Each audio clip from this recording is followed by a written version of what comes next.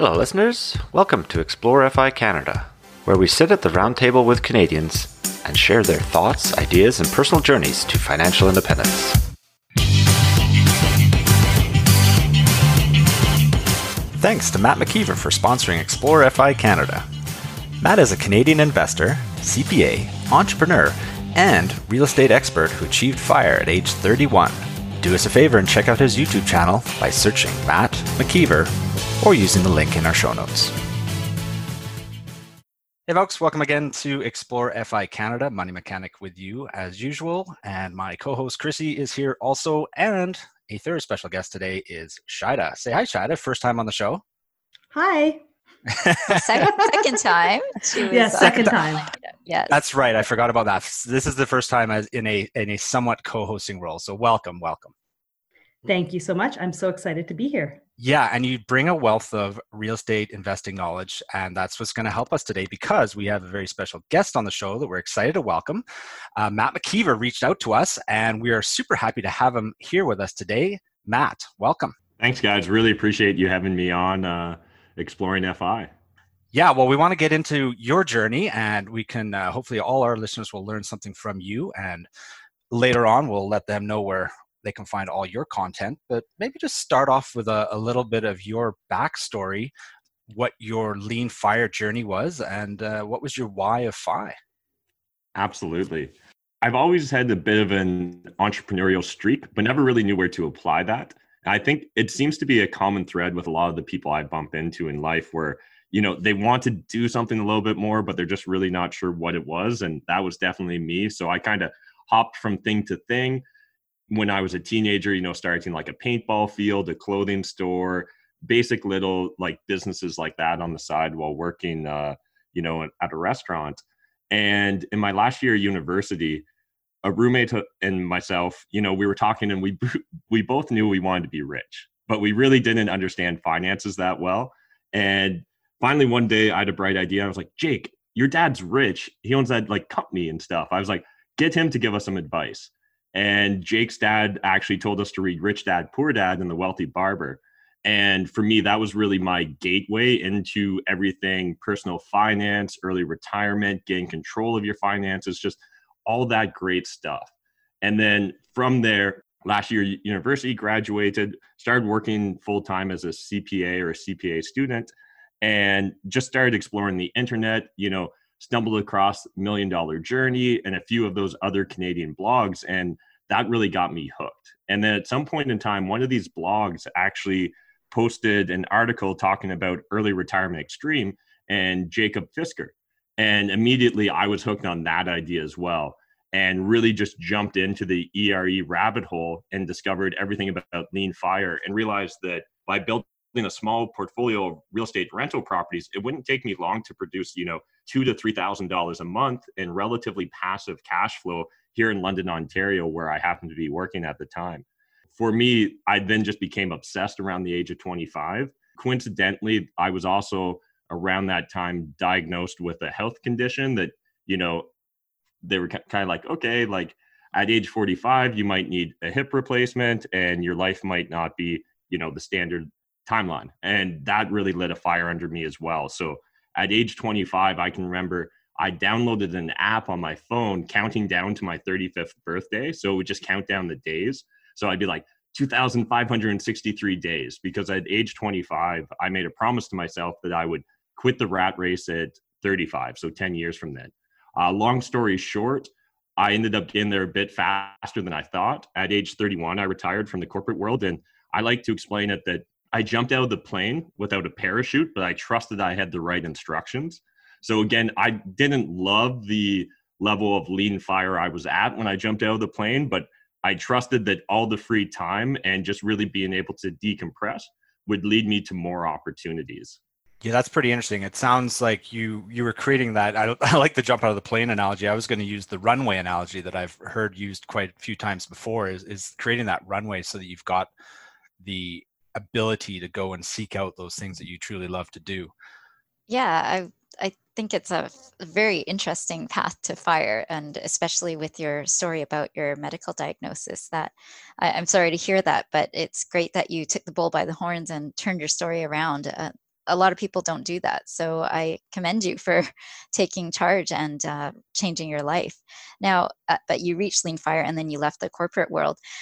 What convinced you to take on real estate as your form of passive income or as the way to support yourself along with the Lean Fire income you'd grown?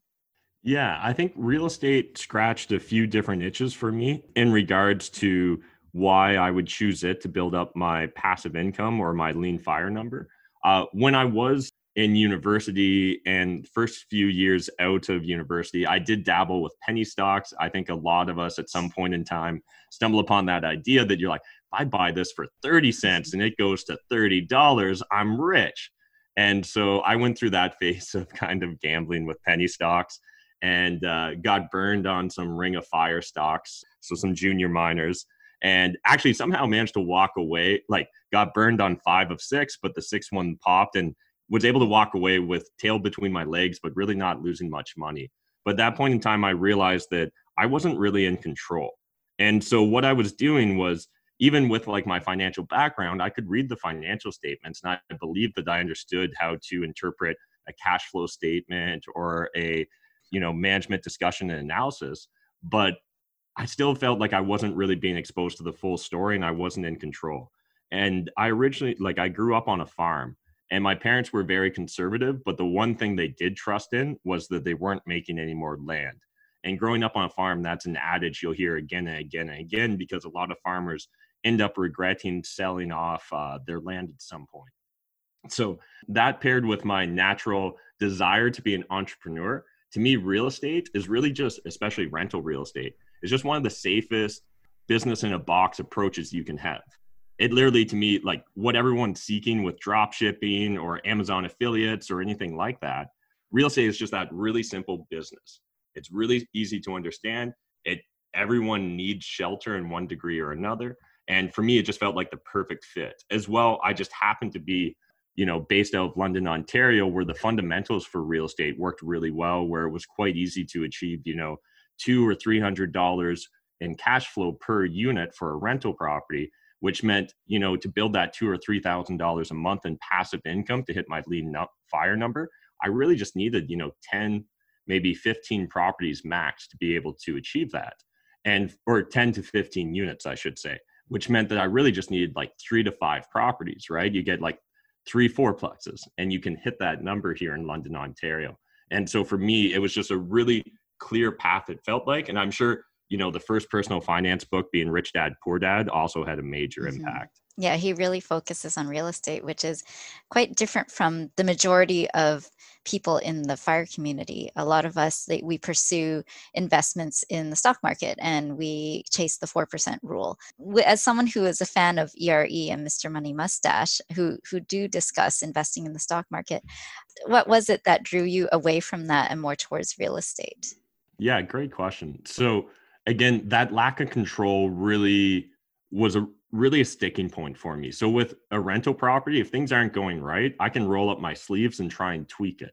If things aren't going right, I can move into one of the units. I can, house hack and have multiple friends move in with me, live in that unit. Where with a stock, unless I'm going to own 10% or more, unless I have significant influence, I can't really, try and change the course of that battleship. Where for me, as a real estate investor, I felt a lot more nimble. I could pivot on dime. Boom, tomorrow that vacant unit now is an Airbnb unit, or boom, it's an executive rental. And also in my career, I worked in public accounting for just over 5 years and then transitioned into industry and worked for a publicly traded pharmaceutical company.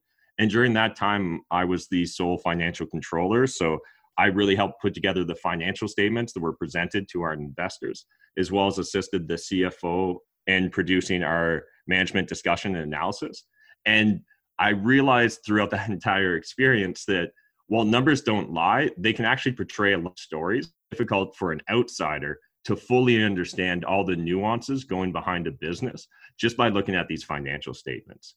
In general, I maybe have a little bit of a counter perspective in regards to stocks and the stock market in general. I think, again, depends on your approach to stock investing, but originally stocks really did just represent a fractional ownership in a company. At some point in time, it kind of feels like the markets and society have moved away from that concept, and it's now more just a number on the screen that goes up or down. But a lot of the people I find talking about stocks these days don't talk about fundamentals the way I would want to talk about fundamentals. They may not understand, the book value, or they may not understand what the cash flow analysis is actually showing. And very few people ever actually read the management discussion analysis, which to me is kind of the closest thing to a playbook that, the C-level executives and the board are going to give you as an outsider. Yeah, I think you make some really good points there about the stocks, and the general consensus for what we see in most of what, the social media that we're on for the Canadian FI community is everybody's gone to, the majority, I don't want to say everybody, but the majority are using index funds because it just makes it so simple, right? It's set it and forget it. Even if you're using these all-in-one wrapped products, it just makes it so simple that you don't need to get into all that, because you just become a little owner of a little bit of everything, right, for diversity. So I find it an interesting to look at that, because so many of us are starting the journey with, just with our TFSAs and our RRSPs for the tax advantaged growth of index funds. Whereas starting off going hard into real estate is you're dealing with potential taxable gains, whether it's rental income or capital gains or things like that. For me personally, I'm looking at it as real estate. I'm very excited to get into it, but it's a pivot now that I'm a little further down the initial journey. You started right off at the beginning. How did you get your first property? What did you do to start? So like a lot of young Canadian aspiring landlords, my way to get into the game was house hacking. If anyone in the audience isn't familiar with house hacking, really the idea is just sharing resources and sharing the burden of cost. The average Canadian spends about 30 to 40% of their income on shelter. And for me, coming from kind of the ERE school of thought, I realized that, wow, if I can knock over that domino of living for free, then I'm going to be able to immediately save more than almost anyone else. It doesn't even really matter about the latte factor if I can save 30 or 40% off the top. And in addition, if I can buy that property as a principal residence, I get a lot of benefits in regards to the tax consequences that you mentioned, as well as just some other basic best practices in that regard. So I bought a poorly functioning student rental property, moved into one of the bedrooms, used CMHC, so got an insured mortgage, which is pretty common for a lot of Canadians that are going to house hack. It'll allow you to put less than 20% down on the property. And then had two of my buddies move in, eventually found another roommate. And so at any given point in time, there was probably 4 to 6 of us living in this house. And when there was like 5 or 6 of us in that house, I was able to literally live for free and make double mortgage payments. So I was able to get on a path where I could pay off my property in 10 years rather than the traditional 20. Now with hindsight and becoming more and more serious as a real estate investor, I started to learn that debt really is a tool that can be my friend if I use it appropriately. But at the start, I was just focused on minimizing my debt obligation. I was like, if I can pay for this house, then I can live for free forever. And I'll, in essence, be able to afford a lower cost of living than almost anyone else trying to approach Lean Fire that doesn't have their shelter for free. So for your first house hack, how much of your rent was covered by others, and how much of the expenses were you taking on? Yeah, so it did ebb and flow based upon the number of roommates I had. And sometimes I would scale up the number of roommates depending upon whether I really had a fire under me to get to, my Lean Fire number faster. And sometimes I would scale it back if I just wanted more space or more room in my own house. But when I'd have 4 to 5 roommates at the peak, I was literally bringing in $1,600 to $2,000 a month, whereas my total cost to operate the property, including double mortgage payments, were around $1,600 a month, and that included like internet. So I was literally able to get to a point where I'm essentially living for free, or my tenants and roommates are paying for my entire property. Do you think having a CPA background and a financial background helped you with this, or do you think anyone can do this? I definitely believe anyone can do this. It's really just a matter of getting clarity on what you want. And then for me, I'm a huge believer in SMART goals. So the more specific, measurable, achievable, realistic, and timely you can make your goals, the more I believe that you're actually going to achieve them, as well as if you're willing to say your goals out loud. So I think I got lucky in a couple different ways, where one, at age 25, I started wearing my goals by having that countdown clock on my phone. As well, I found with time and experience that if someone is able to find an emotion and tether that emotion to their goals, it's a lot easier to achieve that goal. So for example, the emotion that I tethered to my goal of lean fire was really this: I may not have quite as many years as the average person. If that's the case, I want to make sure I make the most of them. I don't want to retire at even 55 or 60 and then find out that, well, I've got a broken body and that's that. And for me, because I was wearing my goals and I had an emotion kind of backing me up on my goals, it was just, I don't know, it became inevitable to me. It was just like, well, I'm definitely not going to have a job at 35. That's just the way it is. No matter what happens, I'm going to set myself up to take the right actions and steps to get there. So I think being a CPA didn't hurt me. I think that it definitely taught me a degree of financial literacy that the average Canadian may not be fortunate enough to receive. But I don't believe that it was, the secret sauce to my success by any stretch of the imagination.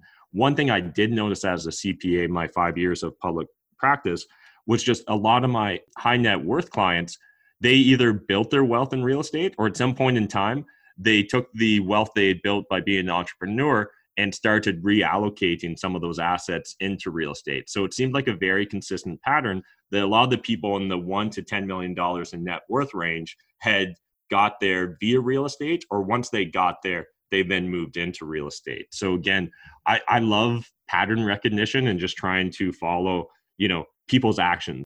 So would you say that real estate can help speed up the path to fire? I think absolutely house hacking is the number one way. And again, I use house hacking as a very broad term. So you can even rental hack and still achieve similar level of success. But if you can find a way to live for free, I think that no matter what other decisions you make, you've set yourself up where you're literally always going to be above average compared to the average Canadian in regards to personal finances.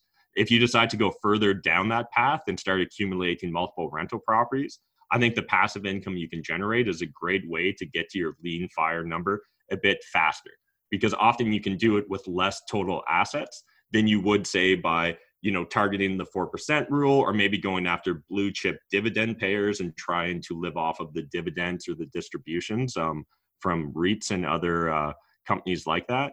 And then for me, the final thing is, depending upon when I get to that lean fire number, again, because I'm in real estate, I can decide to double down and really focus on growing that as a business, or I can really extract myself from it, put in a property manager and become even more hands off and have it become truly passive versus, I think being a landlord, an active landlord, is really semi-passive in my opinion.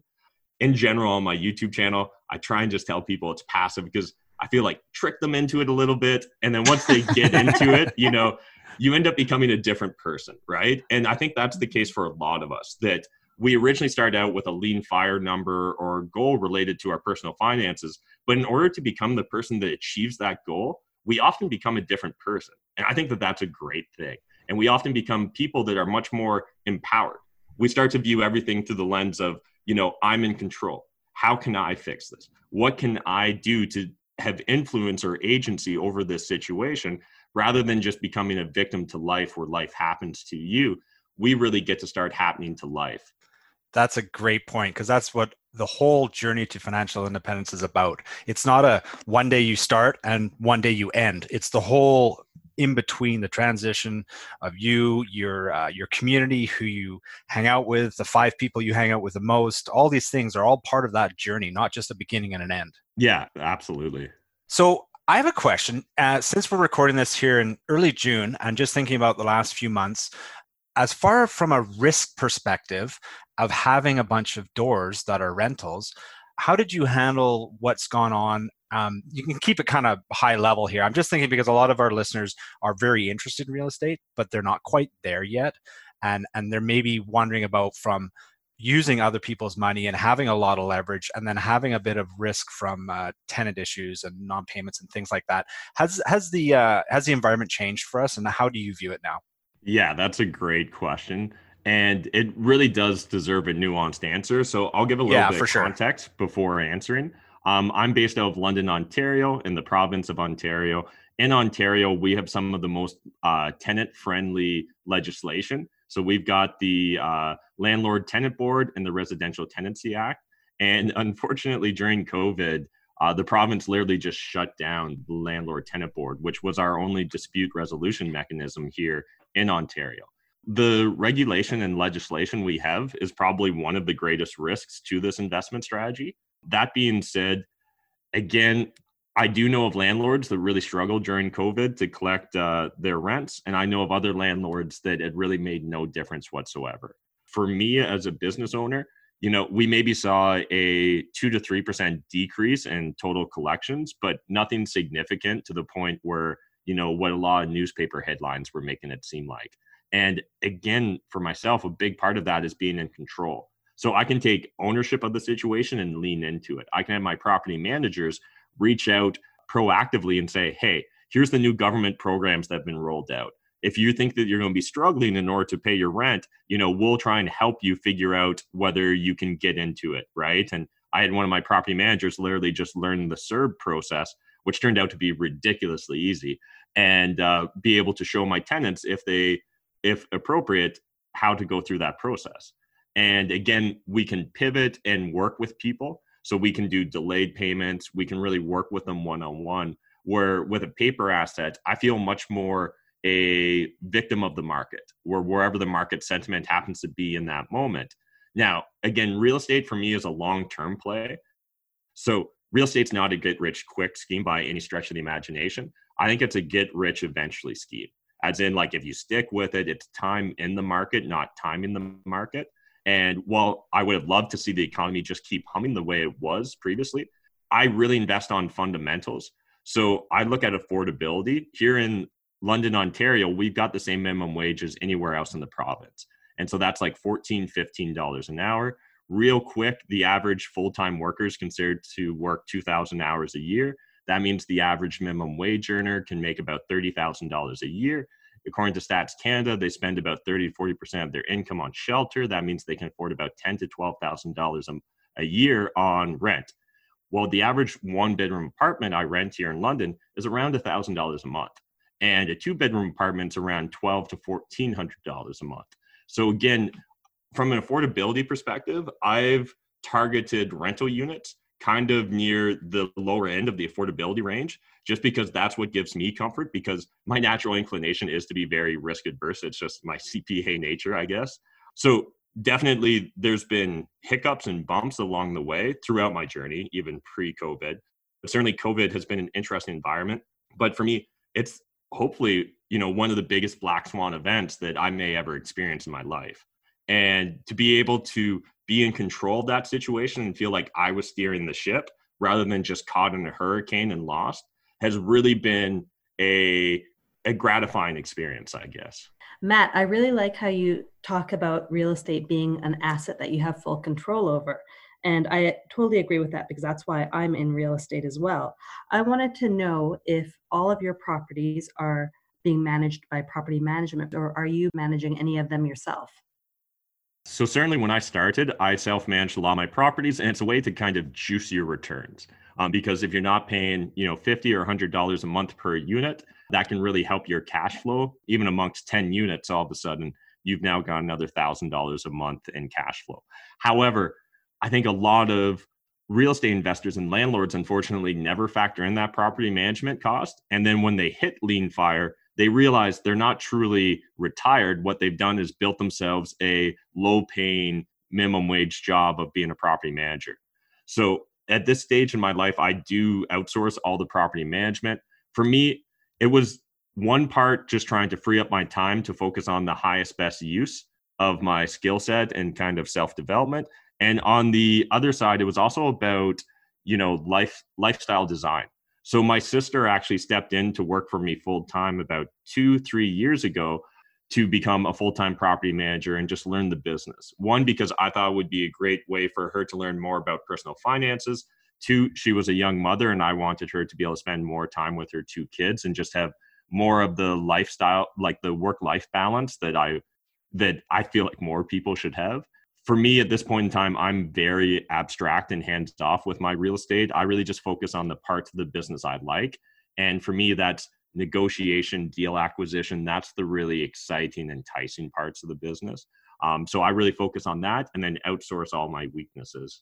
Are all your properties apartments, or do you have any single family or apartment buildings? Yeah, so I have a mix of real estate. I've got a handful of student rentals. Those are probably the most impacted right now. That's COVID-19 virtual classes, and student rentals are a really dynamic situation. And that's how I originally got started in real estate. Then I moved into small multifamily properties. So, single family homes, like single family century homes that have been subdivided into multiple units. And then in the last couple of years, I've been moving into actual purpose-built 12 units and above apartment buildings. So right now I've got a giant mix of properties, and maybe I haven't done a count recently, but 120, 130 units. This year I'm actually focusing on simplifying my life though. So I'm going to sell off anything that's under a 10 unit apartment building and just really focus on the purpose-built stuff now, because for myself, it just seems like an easier, more scalable business, where being in the trenches and buying those small multifamilies was great. And I absolutely was able to increase my net worth and my personal wealth from doing so. But it feels more art than science. Where buying the apartment buildings feels more science than art. And so because science feels more scalable to me than like an art. You talked about in the beginning from the house hack, and then you moved from there, obviously, and you've done an impressive job to scale up. How much of that transition was using joint venture to move along and scale the business up to these larger buildings? Yeah, great question. And every real estate investor has their own story and their own approach. So mine's not necessarily indicative of everyone else's. For me, I really love joint venture partners. It's maybe just a character flaw in myself that I recognized at a young age. But for whatever reason, I'm really comfortable letting Matt McKeever down, but I hate letting down other people. And so having a joint venture partner was just a great reason to care. Motivating factor. Exactly. And as I grew my portfolio, there gets to a point where it's not impossible to get jaded. And you're like, well, is this duplex really moving the needle for me personally? But if I viewed it through the lens of, say, a new JV partner that had never bought a property before or only had one duplex, this next duplex was really important, really exciting. And I could kind of vicariously live through that thrill just by being partnered with them. So a lot of my real estate has been built up through joint venture partners. And regardless of whether I've done with JV partners or not, it's all built upon OPM, other people's money, which is a really common term that if you continue to go down the Rich Dad, Poor Dad series of books, you'll be introduced to. But at this point in time, I actually have a rule that shocks a lot of people. I don't use Matt McKeever's money for real estate anymore. And that's simply because there's always another good deal. And when I originally quit my day job, I kept stretching myself and painting myself into these corners where I'd always pull it off, but it would be really stressful and it'd be very exciting. And real estate shouldn't be exciting. It's not supposed to be get rich quick. It's supposed to be get rich eventually. And so eventually I just had to implement a rule for myself and say, I no longer use Matt McKeever's money for real estate. I'll only invest in active businesses now. So, I dabble with some angel investing and I've got a few active businesses, but literally real estate now is all through JV partners and through OPM. So there's a recent entity that we started up less than a year ago, and it BRRRRs apartment buildings. So just taking that basic BRRRR principle, but doing it on a large scale. And I may be wrong, but I don't think I've ever even put $1 into that corporation. And at this point in time, we maybe have 40 or 50 units in that corporation by itself. Can you just explain quickly what BRRRR is? Because not our entire audience is familiar with that term. Absolutely. So I believe BRRRR was originally coined and popularized by BiggerPockets. So that's definitely where I discovered it. And BRRRR stands for buy, renovate, rent, refinance, and repeat.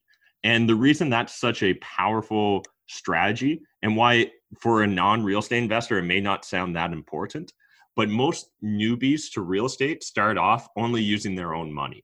And when you start off only using your own money, you'll quickly learn that it takes up a while to save down a down payment, especially if you have to put 20% down. And even in London, Ontario, when I was buying at the start, properties were very affordable, but I still needed 40 to 80 grand per property. And on, an average wage, that's at least going to take a year or two to save up that money. Where the BRRRR investment strategy is a way in under a year, and often done in 6 months or less, where a real estate investor can go into a underperforming, underutilized rental property, fix it up and bring it up to its highest best use through strategic renovations, and rent it out for the top of fair market value. So really just getting that lift in rent prices. And as you lift the rent prices, that increases the overall return on the investment. And because you've now increased the income, an investor or an appraiser will value the property as being worth more. So you've now lifted the equity as well. You refinance the property from that new equity, and what we call a perfect BRRRR, you literally get all your money back. And that's really what I started documenting on my YouTube channel, was just how I was implementing this BRRRR investment strategy. Because to me, once I discovered that, when I was still using my own money, it was all of a sudden like Pandora's box had opened. All of a sudden I was like, okay, I understand now how to attract joint venture partners. I'm just going to get them addicted to free properties. And so I would literally just go to them and say, hey, will you lend me like $100,000? We'll go buy property together. And under a year, I'll get you your $100,000 back, give it to you. We'll now each own 50% of this property.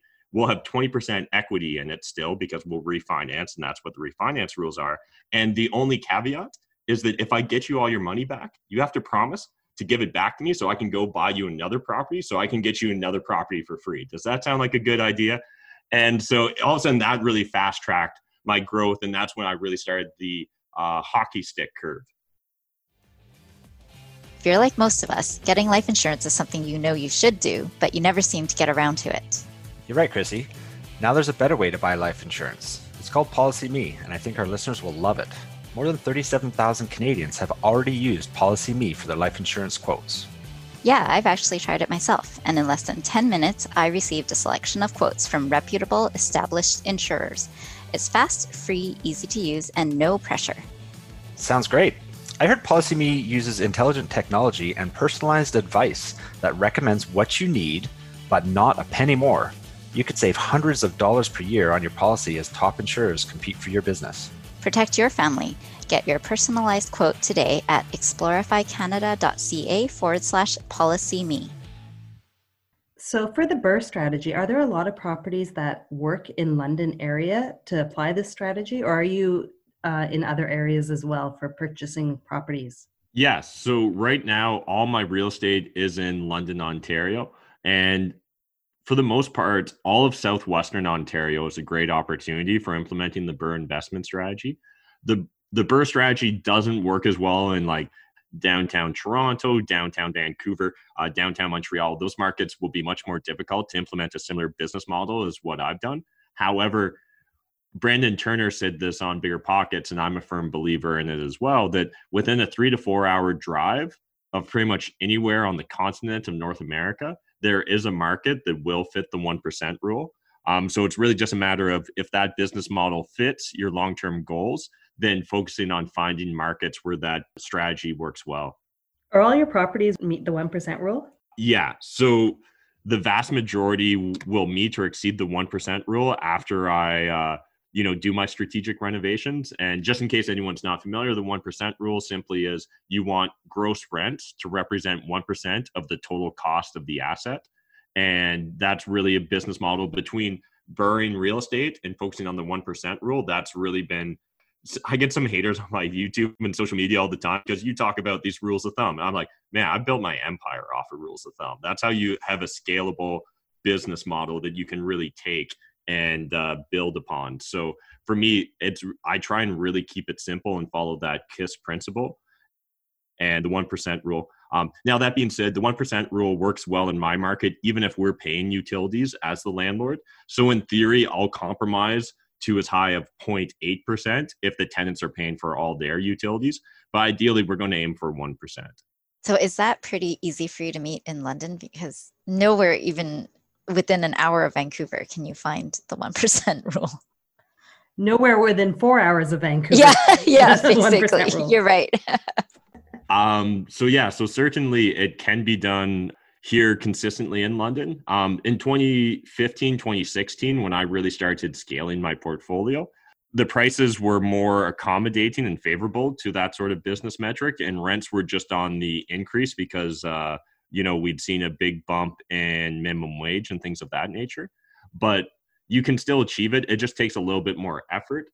And for me, like, there's actually been kind of just a weird phenomenon kind of occur where I started documenting about how I do 1% rule BRRRR properties in London, Ontario on my YouTube channel. And then all of a sudden, just like a lot of people from the GTA came to London. So it has got more competitive than it has in the past. And so for myself and a lot more of the sophisticated investors, we're primarily going to focus on private off-market deals. So buying from seller direct rather than necessarily buying off the MLS. So if, you know, an audience member goes on the MLS today, it will be difficult to find just a turnkey 1% rule property in London, Ontario, but you can still go to smaller markets like Sarnia, Chatham, or Windsor, and you can definitely achieve that sort of business metric by buying straight off the MLS. Okay. Now, just to give us a point of reference out here on the West Coast, how far are these places from the downtown Toronto area? How long of a drive would you say they are? Yeah, so London, Ontario, about 2 hours with no traffic, maybe 2.5, 3 hours if you don't time it right. And Windsor, Ontario would be like 4 hours. Again, might be a little bit more with traffic, or if you're going in the, you know, the dead of winter when you could have snow squalls and things of that nature. But in good weather, during COVID-19, you can definitely get to all these markets in under 4 hours on the highway. So Matt, you're 35 now, I believe, from other podcasts I've listened to you on. Yep.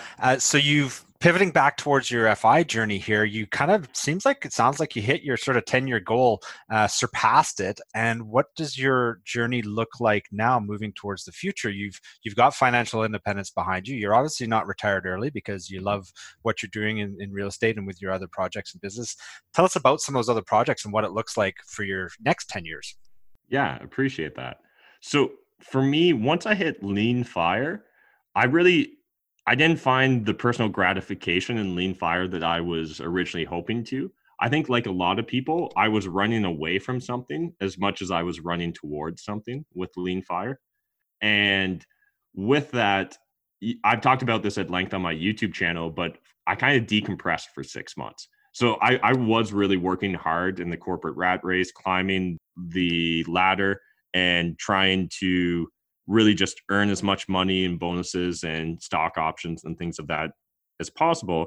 And when I originally left, like, I don't know whether, I assume this is fine. I literally just drank too much, smoked too much weed, and played too many video games for those first 6 months. And with hindsight, I look back on that and I really had to ask myself an honest question. Am I proud of what I've done? I was like, well, I'm really proud. Is this all there is? Yeah. I was like, I'm really proud of hitting Lean Fire, but I was like, man, like none of my friends are there. You know, I'd try and write these really long emails to them explaining how if for 5 years they would invest in London, Ontario with real estate investing and follow these business models, that they'd be able to achieve something similar or better than myself. And those emails would often like border on 5,000 words or longer. So I'm sure you guys can imagine not a single person ever responded to it. That's a really long email. It is. It's a novella. And, you know, I wanted something more. And I really started thinking about Lean Fire through a different lens. And these days, I'd like to think of it as much as firepreneurship. And so kind of combining Lean Fire and entrepreneurship. So the idea is, the reason I think a lot of entrepreneurs fail is they don't have their base lifestyle covered. So they can't truly go all in to their business and their passions. Whereas if you were Lean Fire, you could truly go all into whatever that is. Yeah, that's a good point. And for myself, I really found a lot of personal satisfaction in building and growing communities. So here in London, what that looked like, we started London on Fire, which was a financial independence retire early meetup group. And it started off with just like literally 15 of us showed up the first time in the basement of this bar. And it kept growing and growing. And to the point where right before COVID, we'd regularly have 100+ people attend here in London, Ontario. And we'd have people drive from like Buffalo or Detroit. So they're crossing international borders to just come and be a part of this community. And I found that just intoxicating, being able to connect people, because I'm a huge believer you are the average of the 5 people you spend the most time with. And I wanted to try and give people more and more permission to step outside of their comfort zone and find the group of people that they really resonate with, because it's unfortunate. A lot of us, our friends are just the default of people we happen to grow up around with, as well as people that went to the same school as us. And then finally, people that work for the same employer as us. We don't actually have much in common other than a few accidental traits. And yet that's what we build our relationships and friendships off of. And for me, once I really started seeking like-minded individuals, people that, marched to their own drum, all of a sudden I became so much freer and just wanted to keep growing those sort of communities. So since then, I started a YouTube incubator here in London where I took one of my sixplexes and offered free rent for a year if you would make a YouTube video a week about the city of London. And we got in like CBC radio and London Free Press and things of that nature. And now I've created kind of like a entrepreneur incubator where I live. We rent out like a big McMansion. I live in the master suite, and then a bunch of my employees and business partners live in the other bedrooms. So we're still doing that house hacking lifestyle. And to me, I really like challenging social norms and really just questioning whether what we have is the best way to get what we want. I think, again, a lot of people I found with time in building these communities, the more and more people, they're really thirsty to find like-minded individuals. They really want to surround themselves with people that believe that they're capable of doing more and having a greater impact. So that's really what the last 5 years have been for me, is just like discovering this passion for building communities, building businesses, and just, living in my truth, regardless of whether that's society's truth. And that's what the next 10 years look like for me. Absolutely. Is continuing just to, I want to try and give permission to as many people as possible to focus on their passions, because the society and the school system has just trained a lot of us to just obey orders and just wait for someone. Like, everyone is acting as if they're in a movie and someone's going to spot them and tell them they're special and give them permission to go take charge of their life. And it so rarely happens that way. And so I want my YouTube channel, my communities, to at least be that spark. So I assume you've moved past the 5,000 word emails, and you have really taken that spark, as you talked about it, and you've grown it into a presence on YouTube, and you had a podcast for a while. Have you convinced any of your former friends or your friends with the emails that you used to send? Have you now convinced them to join you on this journey? So a few of them are haphazardly following along and getting into real estate. Certainly none have found like the same passion for it that I did. But again, I was able to find other people that really did have a passion for more, and just surround myself with those individuals. I think that's one of the common threads that most of us can relate to when we started each of our FI journeys. And like I mentioned before, it is a journey. It's not a beginning and an end. And once you start it, you meet new people, you meet people online, you meet people in person in these meetups, and people like you, Matt, that are hosting meetups and things like that. I know you were doing some big meetups before all the COVID thing, and I'm sure you'll get back into that when things are somewhat back to normal. And yeah, these communities are so welcoming, and really everybody is, from all walks of life and all financial backgrounds, are welcome, because it's just all about the sharing and trying to grow it together. Yeah, I absolutely agree with that. I've actually hosted 2 meetups myself, and I think it's been such a great way to meet new people, to talk about where they're at. People from all walks of life want to share their journey and any tips that they may have to, either they're already FI or they're almost there or they're starting out. Everybody wants to help everyone along. For sure, for sure. Well, Matt, it's been an absolute pleasure having you on the show, and I think we could have really gone down into a deep dive in real estate. You've mentioned your YouTube channel quite a few times. Just go into a little more detail for our listeners so they can find you and learn more about the BRRRR strategy, about how one of the things we didn't even get a chance to talk about, which I won't start now, but just all about financing, because there's a lot to learn about that too. So give us your 2-minute elevator exit pitch for all our listeners that are hungry for some of this real estate knowledge, Matt. Awesome. Love it. So my elevator pitch is this. The reason I started my YouTube channel was because of those 5,000 word emails and not having a single person respond to them. So for me, the answer was, I was reading a book at the time, and it said, talk to your audience in the language they wish to be spoken in. I was like, oh, real estate is visual. It's tactile. The reason I like it is because I can drive by it. I can go see it. I can show a picture of it to someone else.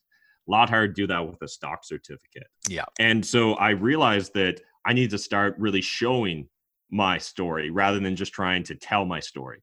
And that's when I started my YouTube channel back in 2016. And a big part of that was with real estate investing. I found the information, either it came from Canadian authors, but they were like 10, 20, 30-year-old books, or it came from Americans.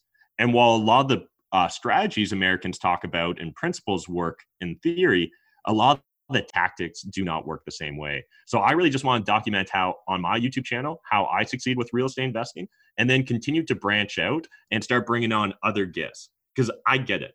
Single, white, male, it's really easy for people to look at me and think that I got dealt a winning hand from day one.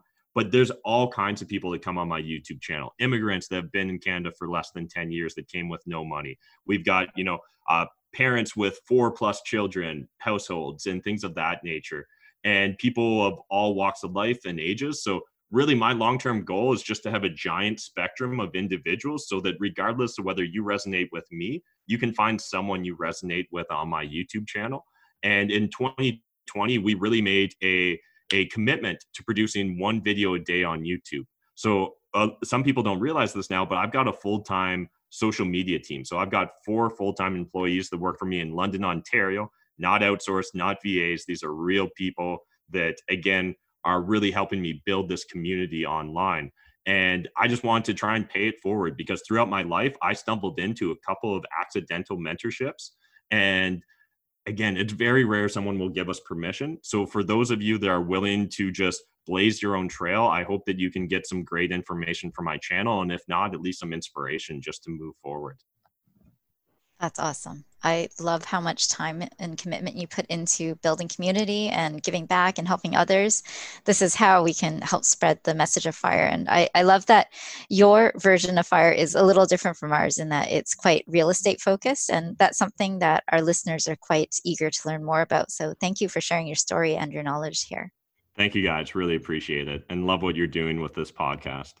Thanks. That means a lot. So for all listeners, that's Matt McKeever. And I know you can find, you're quite active on Instagram as well. And I think you just look up Matt McKeever on YouTube and it'll be in the show notes for sure.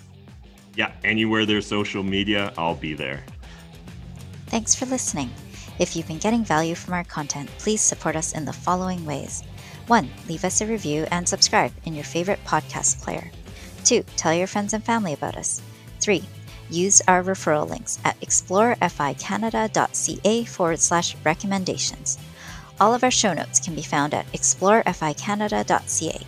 You can also find us at our own blogs, figarage.ca or eatsleepbreathefi.com. Our music today was provided by Purple Planet.